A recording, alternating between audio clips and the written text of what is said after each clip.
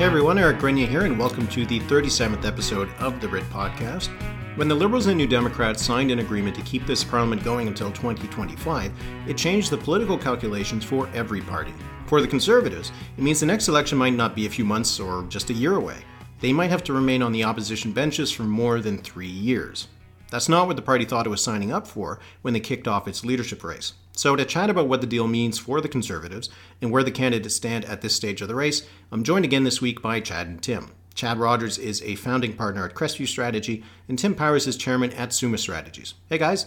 I think we should rename this the three white guys who wear the pants. What do you think? Will that get this? That'll get the audience to grow. I'm not there yet, guys.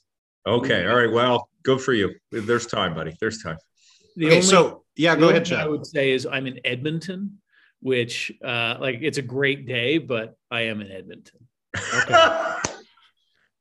Okay. Well, you know what? We're talking about the Conservative leadership race in Edmonton. Alberta is not a bad place to be to talk about it. So let's get right to the news that came out last week. The Liberals and the New Democrats getting this agreement that means that the government could stay in power for a lot longer than a lot of the Conservative leadership candidates might have thought. Chad, if you want to start us off, does this have any impact on the Conservative leadership race? When something seismic happens, like when tectonic plates move, any geologist will tell you that you can't predict exactly what's going to happen next when, like, the forces underneath that gird everything decide to shake a bit. And this deal constitutes that. So do I think today it changes the lineup of the leadership or the choice a Conservative's going to make on their ballot? No. Do I think it has a massive tremor through the entire political culture? Yes. And my suspicion that all of the second order effects, which will affect the Conservative leadership, are going to come from the damage this is doing to provincial coalitions in changing who's available and who's. So I'll give you an example. The Ontario New Democrats are devastated by this deal because Justin Trudeau and Jagmeet Singh have said it doesn't matter if you vote New Democrat in Ontario, you can vote Liberal because they're now basically the same thing. And that's not how those provincial parties feel. That's going to create a different dynamic for Ford. It creates a different sense of pressure on who's putting their dollar and their time where in the race.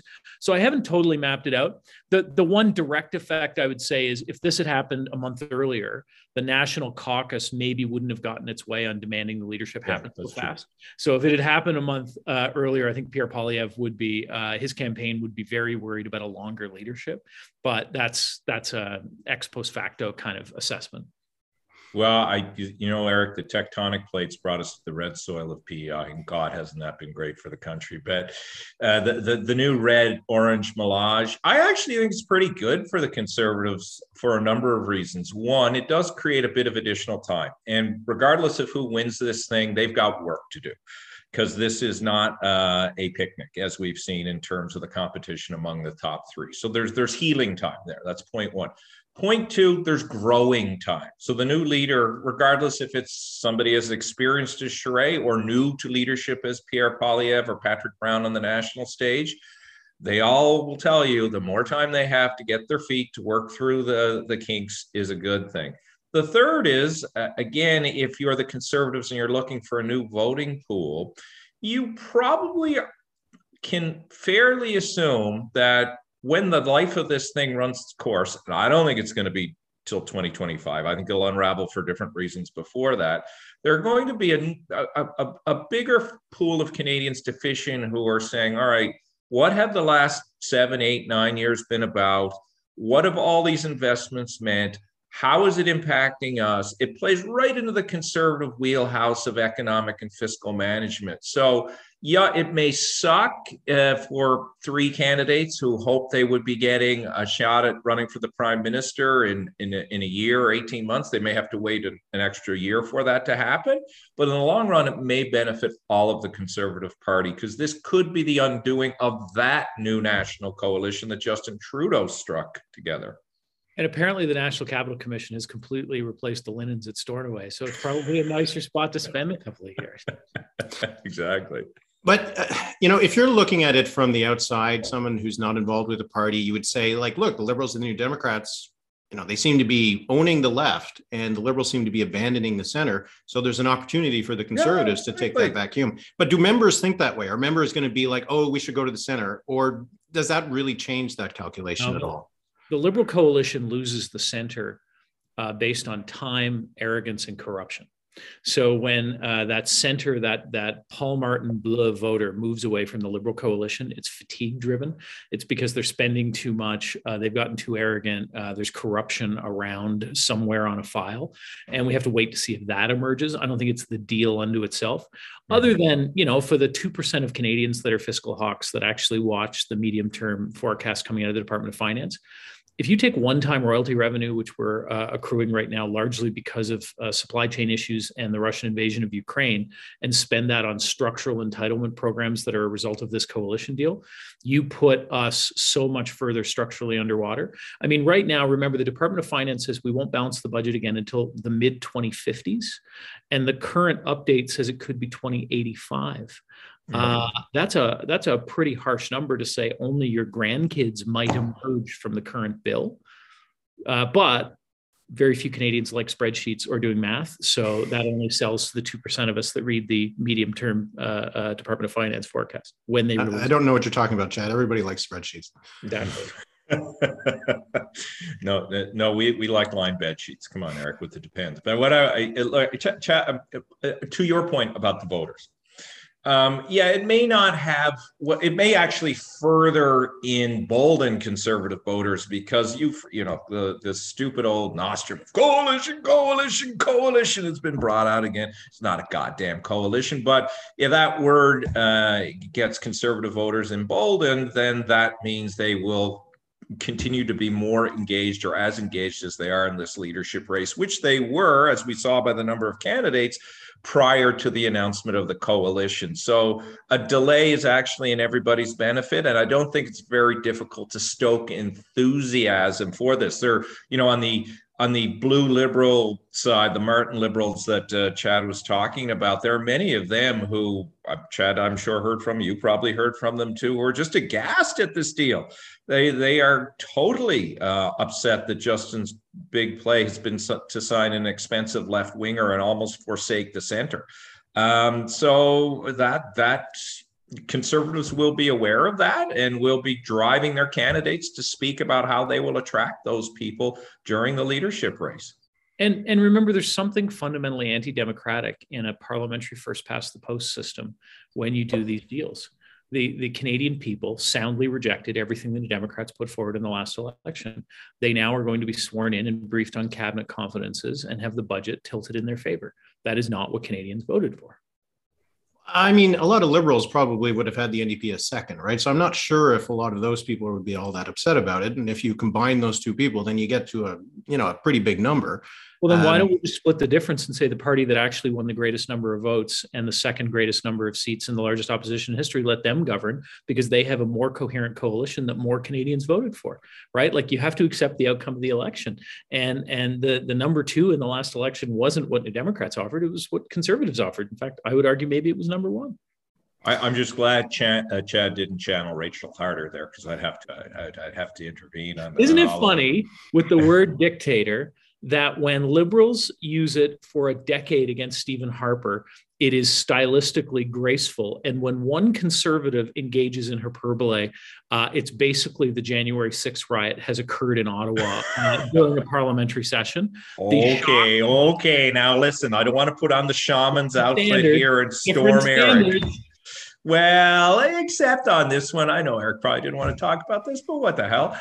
Except on this one, this particular MP has a pattern. And as we both know, and as Eric also knows, conservatives, double standards. Guess what? There's lots of them in life, so let's be smarter about them all. The Horners used to punch people on the floor of the house and it recovered. It's not that big a deal. Okay. How's Will Smith doing, by the way? All right. Yeah, I think you just stole the joke out of my mouth. All right. I will defend democratic practices. I think it's completely fair to do this. And it's, voters, if they don't like it, they get to choose next time if they think it was anti-democratic. But I wanted to talk about one little thing that Tim, you had mentioned about the time, that this gives time.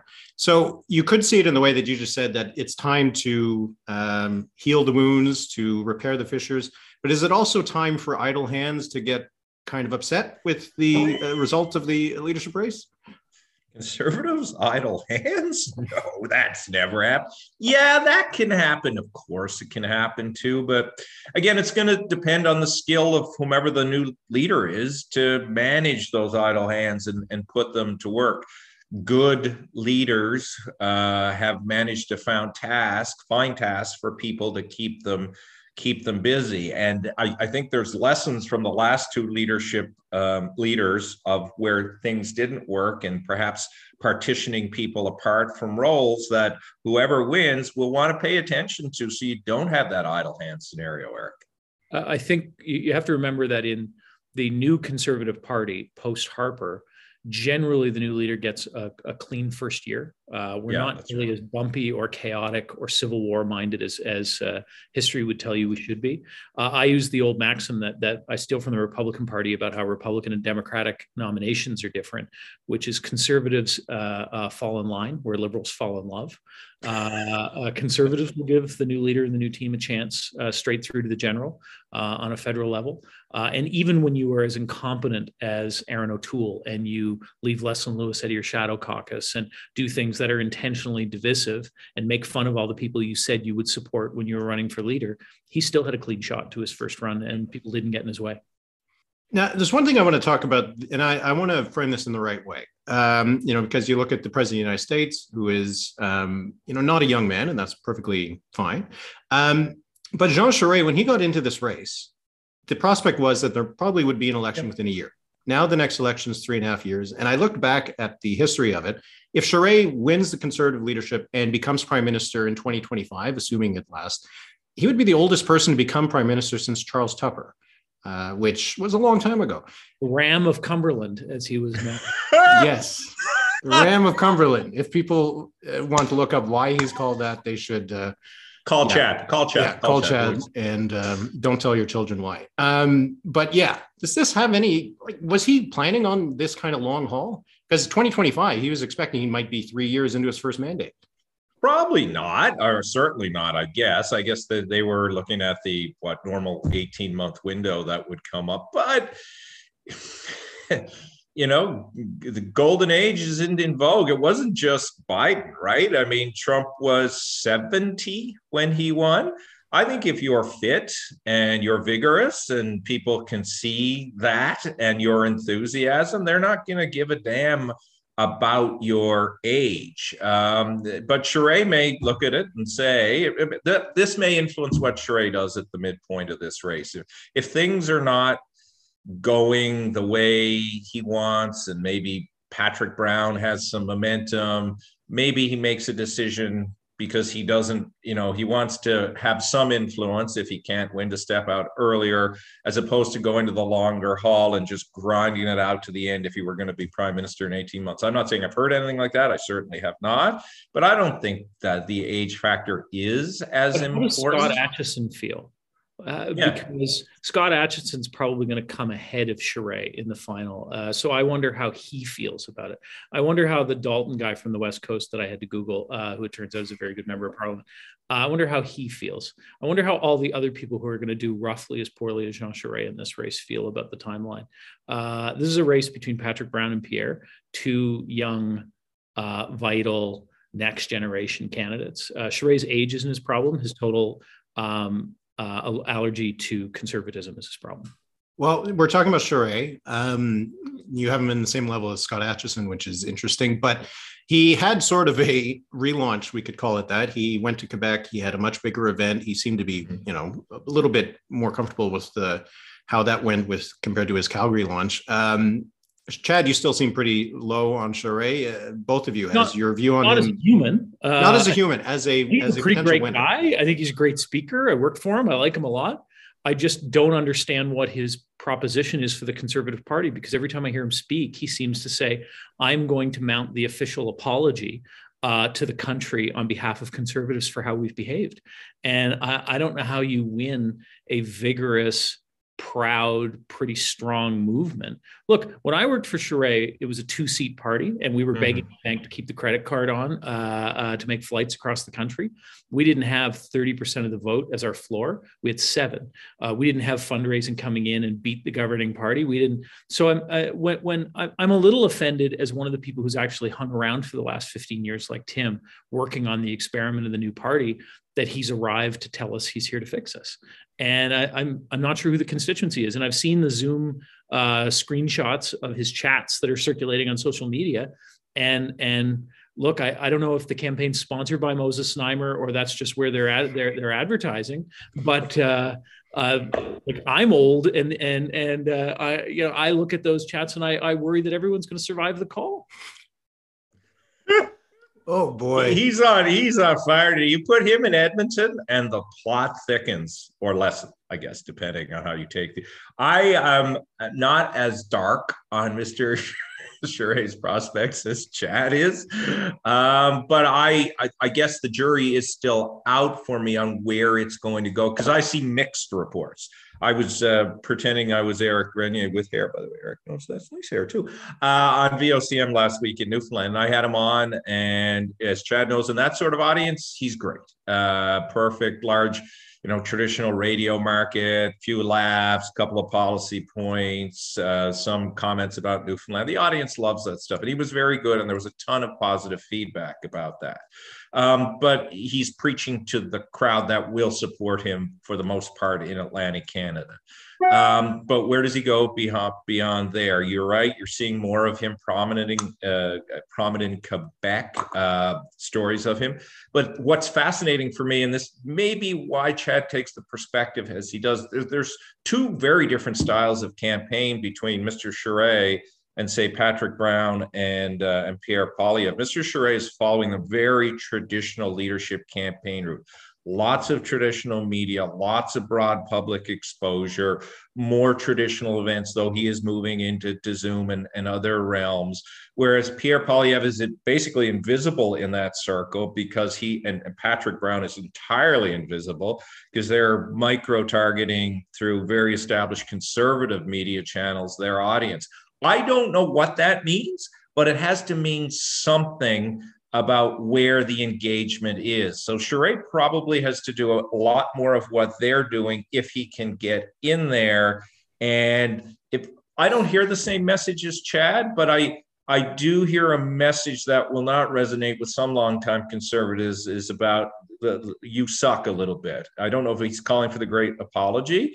And a lot of the hardcore will get their back up about that, saying, buddy, what the hell are you talking about? Now, if there is a person who can persuade them that this is what I mean and why I'm saying it and what we need to do to win, Jean Charest still possesses those skills, but he's got work to do. There's no doubt about that. Look for the code words in the Charest campaign: adult conversation and grown-ups. And that's when the great patronizers are there to explain to you how you're doing everything wrong, but don't worry, they're back to show you how to do things right. And there are lots of campaigns that fall into this trap. And with June 3rd right around the corner, I don't know that they're going to have enough time to pivot to their second or third campaign strategy in time. Where I was at breakfast this morning, and the person I was with happens to have a spouse who is of Tamil Canadian heritage and evangelical Christian.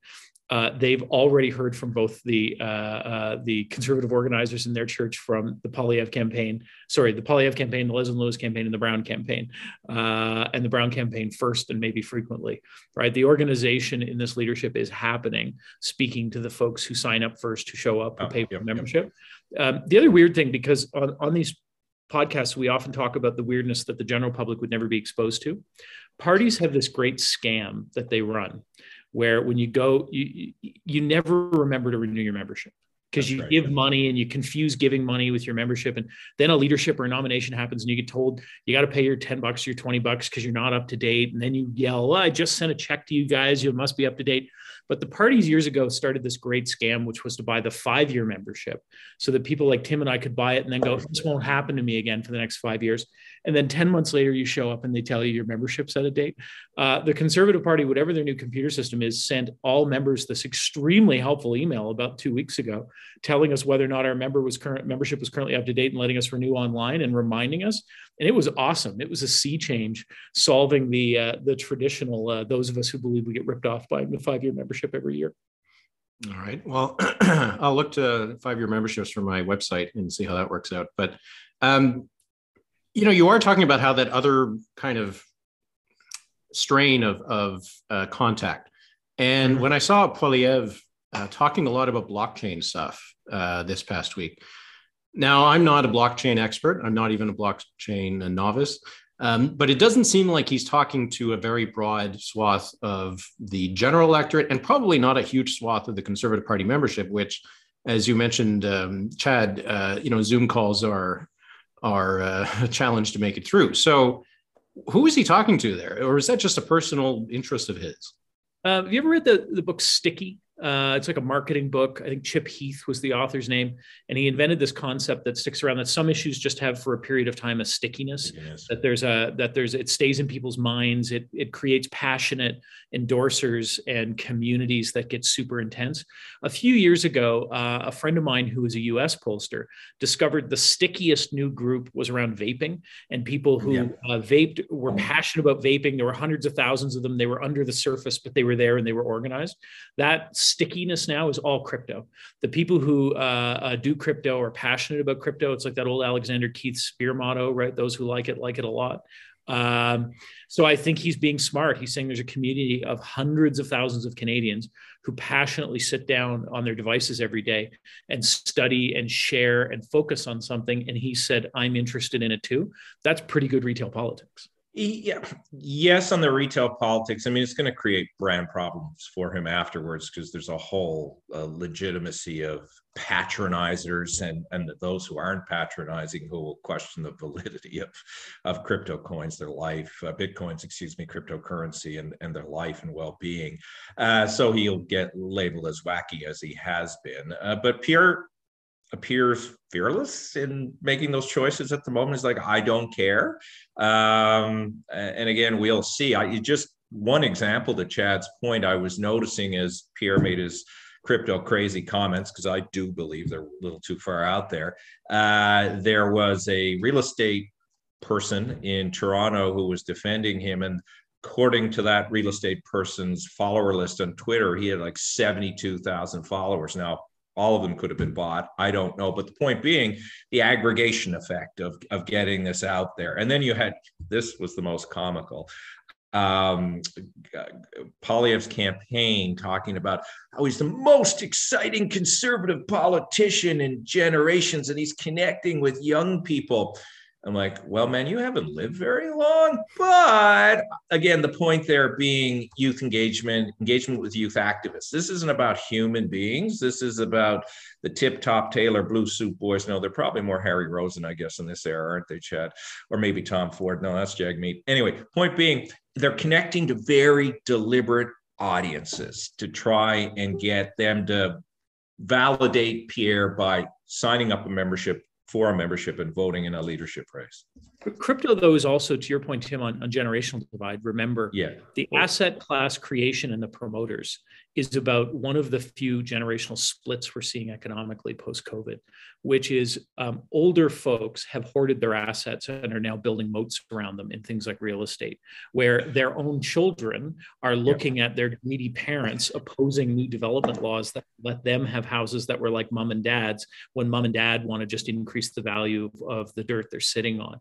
And the movement around crypto isn't just a tech one. It is a generational divide saying, if you create barriers to asset classes that do not give us a point of entry, we will force new asset classes on you and we will trade those because you have shut us out of your market in real estate, in capital investing, and made the barrier for entry too high for your own children. And Pierre might be tapping into a moment of economic transition as the baby boomers finally lose their grip on controlling all of the levers. You say this, and I have my gold bars buried under the garden here. Are you saying that's not the You've right always approach? you've always been pro gold standard. I mean, it's Yeah, been listen, there's nothing wrong with the gold standard, but I would only push back on this because I think it again speaks to something we really haven't talked about yet on this podcast, and that is the generational divide, which I think is real in this leadership race. I think a number of people have spoken about it. We're all three of the same generation, so not necessarily capturing those behind us who are engaged in all of this, but there is also the equally strong likelihood on crypto, Chad, that it is the Yukon fool's gold as well. So yes, I agree on your entry into market, but it also can just be a damn crazy idea. It could be the jet ski of this particular leadership race. Look, I think Pierre was smart enough to talk about the blockchain as a technological platform, not just crypto as a currency. Yeah. And I think it is part of our future economy already, and we've got to recognize that. It's not a stable asset class necessarily yet, but remember the the second largest economy in the world, China, banned it, and it got stronger, not weaker. It's not going anywhere. All right. Well, thanks, guys, for putting me in your generation. Let's move on to Patrick Brown. You guys mentioned, that he is, he's kind of having an organizational kind of under the surface kind of thing, right? But then he gets an endorsement from someone like Michelle Rempel-Garner, who probably one of the bigger endorsements we've seen in the campaign so far. Does that signal to current conservative members, people who, he's not just signing up, but people who are already members, that he's an acceptable candidate? It did seem like a bit of a surprise that she would go behind Brown. It was a huge surprise. I mean, in my family, my husband and I can relate almost any scenario back to a quote from The Hunt for Red October, a film that if we accidentally stumble across it on television, we can't stop watching it. This would be the crazy eye of this campaign, of just the didn't see it coming. Wow, that got some attention. I think there's a plus and a minus.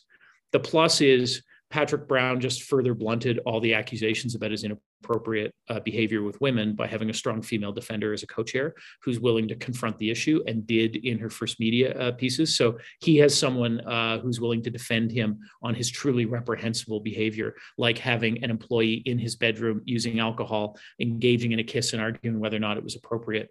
Number one. But number two, endorsements don't mean anything. If endorsements meant anything in these races, Christine Elliott would be premier. Like, there'd be a whole bunch of the endorsements, just because the members don't deliver the ridings in one member, one vote like they used to in delegated conventions. So I think as an endorsement, it's overstated. As a senior, super politically savvy, super strong communicator, Patrick Brown just added a giant asset to his campaign.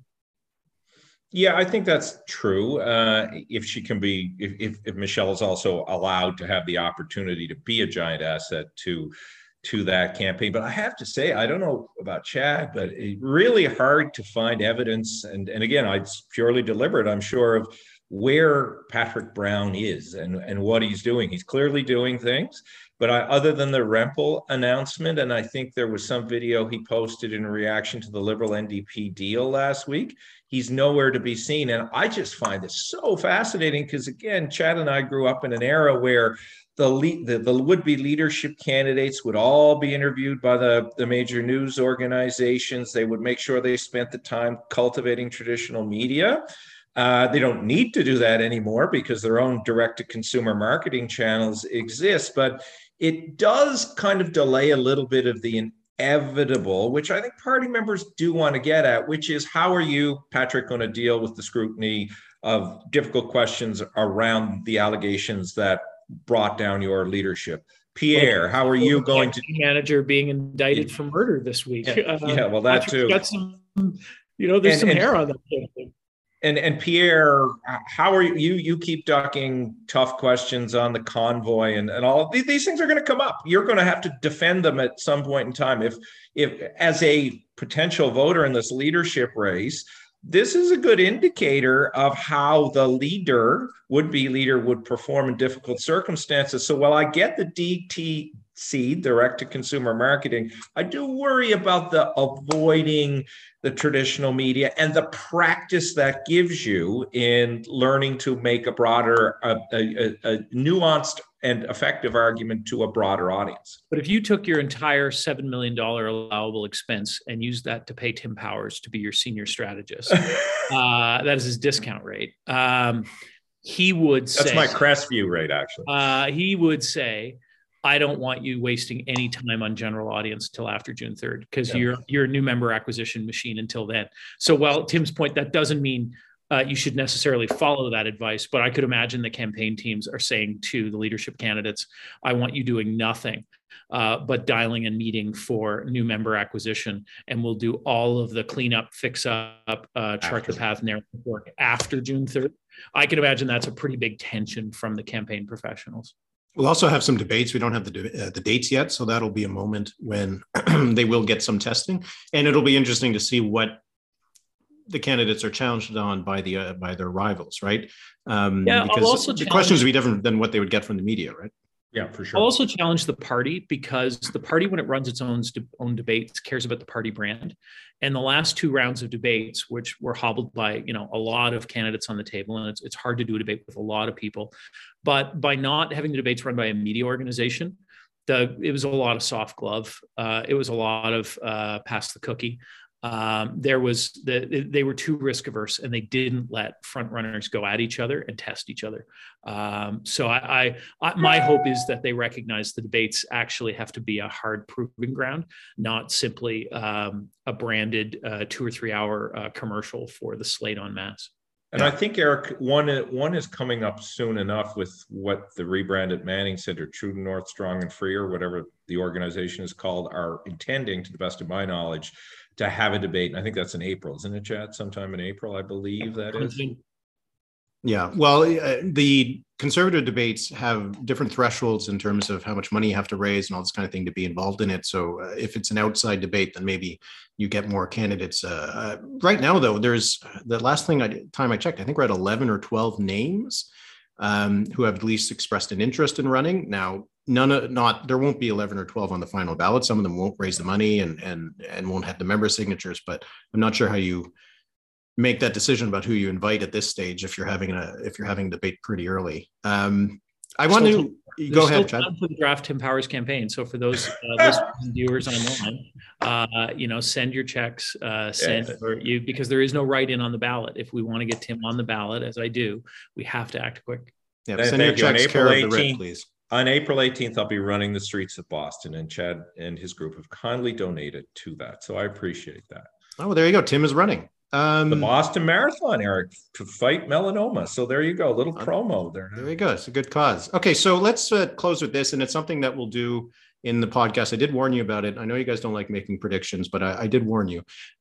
So I just want to have both of you say where you think things are right now by identifying the front runner, pretty self-explanatory, the challenger, who's the main opponent to the front runner, and then a dark horse candidate that I'm letting you guys decide how you're going to decide what that is, whether that's just the person in third or the person who, could end up finishing 8th or could end up somehow winning, whatever you want to define that. But I want a front runner, a challenger, and a dark horse. Tim, do you want to go first? Oh, the pressure. It'll be like my son's Pokeball here. See, it's open and closed, open and closed. Front runner, I think Chad and I will agree on this one. That it's still Polyev. I've seen no evidence that it's anybody else. Challenger is not as clear to me at the moment. I think based on public notoriety, probably Charest. I'm uncertain about Brown. Nobody else has moved up, I think, into that top 3. Dark horse, Chad and I may agree again here, and that's problematic. It might be Scott Aikenson. He's doing a lot of work, reaching out to a lot of different people, popping up in different places, has a positive message and has a caucus seat. But the other 7 candidates, I've not seen or heard much about at this juncture. I'm this week going to surprise Tim and disagree. I think Patrick Brown has pulled into the front runner's position. His national organization, particularly targeting new Canadians and cultural voters, has moved into high gear and is wildly successful. And he is onboarding new members at a faster rate than the Polyev campaign has been prepared for. I think that there was a hope that Patrick's sort of moral disqualification would slow down his campaign, and I don't think it has one whit. So I think Patrick Brown is the front runner right now in the campaign. I think the challenger is Pierre, who has to prove that he can grow as fast as Patrick is growing, not just command the current party as it existed the moment the race started. And I won't use the term dark horse. I will say the most interesting other candidate for me is Leslyn Lewis, because her proposal to the values voters in our coalition, they believe now, I think, if you are strong on issues of conscience, if you are a particularly devoted religious participant in a religion, I think that you now think your number one spot on the ballot on principle belongs to Leslyn Lewis. And then you're deciding who gets your number two, recognizing that the number two may become the person who's the leader. I'm going to actually give my own as well. I agree with Tim in that it's Poilievre, and that I don't know enough about what's happening on the inside to say anything about Brown. So I do need to see some fundraising data. I need to see something. So I'll still give Charest the challenger, but I agree that the third spot goes to Lewis. I think that she has the potential to surprise and also be a kingmaker and queenmaker, I suppose. Just a final thing just on Lewis, because I do think it's interesting. And we don't need to talk about this very long, but right now, if she falls off the ballot, who gets her support? I don't know, because I don't think, as we saw in the last race, the leadership candidates get to bequeath or command that. This isn't like the Dion Kennedy deal. I think voters are making that decision themselves, which is why every campaign has to have two separate plans. Plan one for acquisition and number one position support, and plan two for how do I appeal for second choices on the single transferable ballot. Yeah, no clue. I think, but Chad's on the mark there. I think that's probably right. Easy transfers are hard to do. It's like a bit like crypto, you know. Can I just throw out one more crazy thing because of the world we live in? And it Please does. do.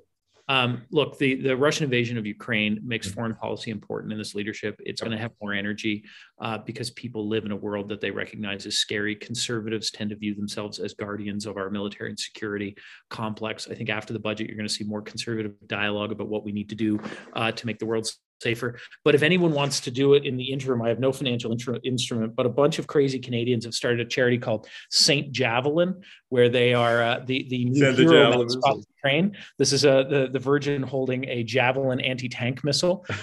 These crazy kids have already sold $2 million in merchandise that awesome. Everywhere, in t-shirts and stickers, raising money to support the Ukrainians who are valiantly defending their homeland. But watch for a major foreign policy switch, which foreign policy doesn't always enter leaderships, and it's going to enter this one big after the federal budget. All right. Well, if we do see some discussion of that, we'll talk about it next time. So thanks a lot, Chad and Tim. I really appreciate you coming on again. Thank you.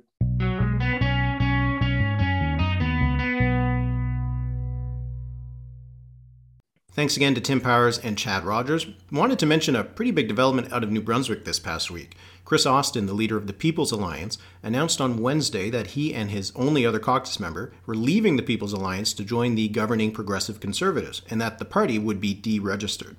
The People's Alliance had 13% support back in 2018 and held the balance of power in a minority legislature.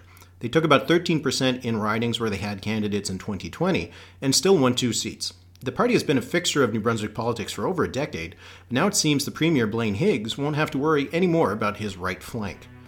2 by-elections in the Miramichi area are scheduled to take place in June. This is an area where the People's Alliance has had strength in the past, so we'll get an idea of the electoral impact of this move by Chris Austin pretty soon.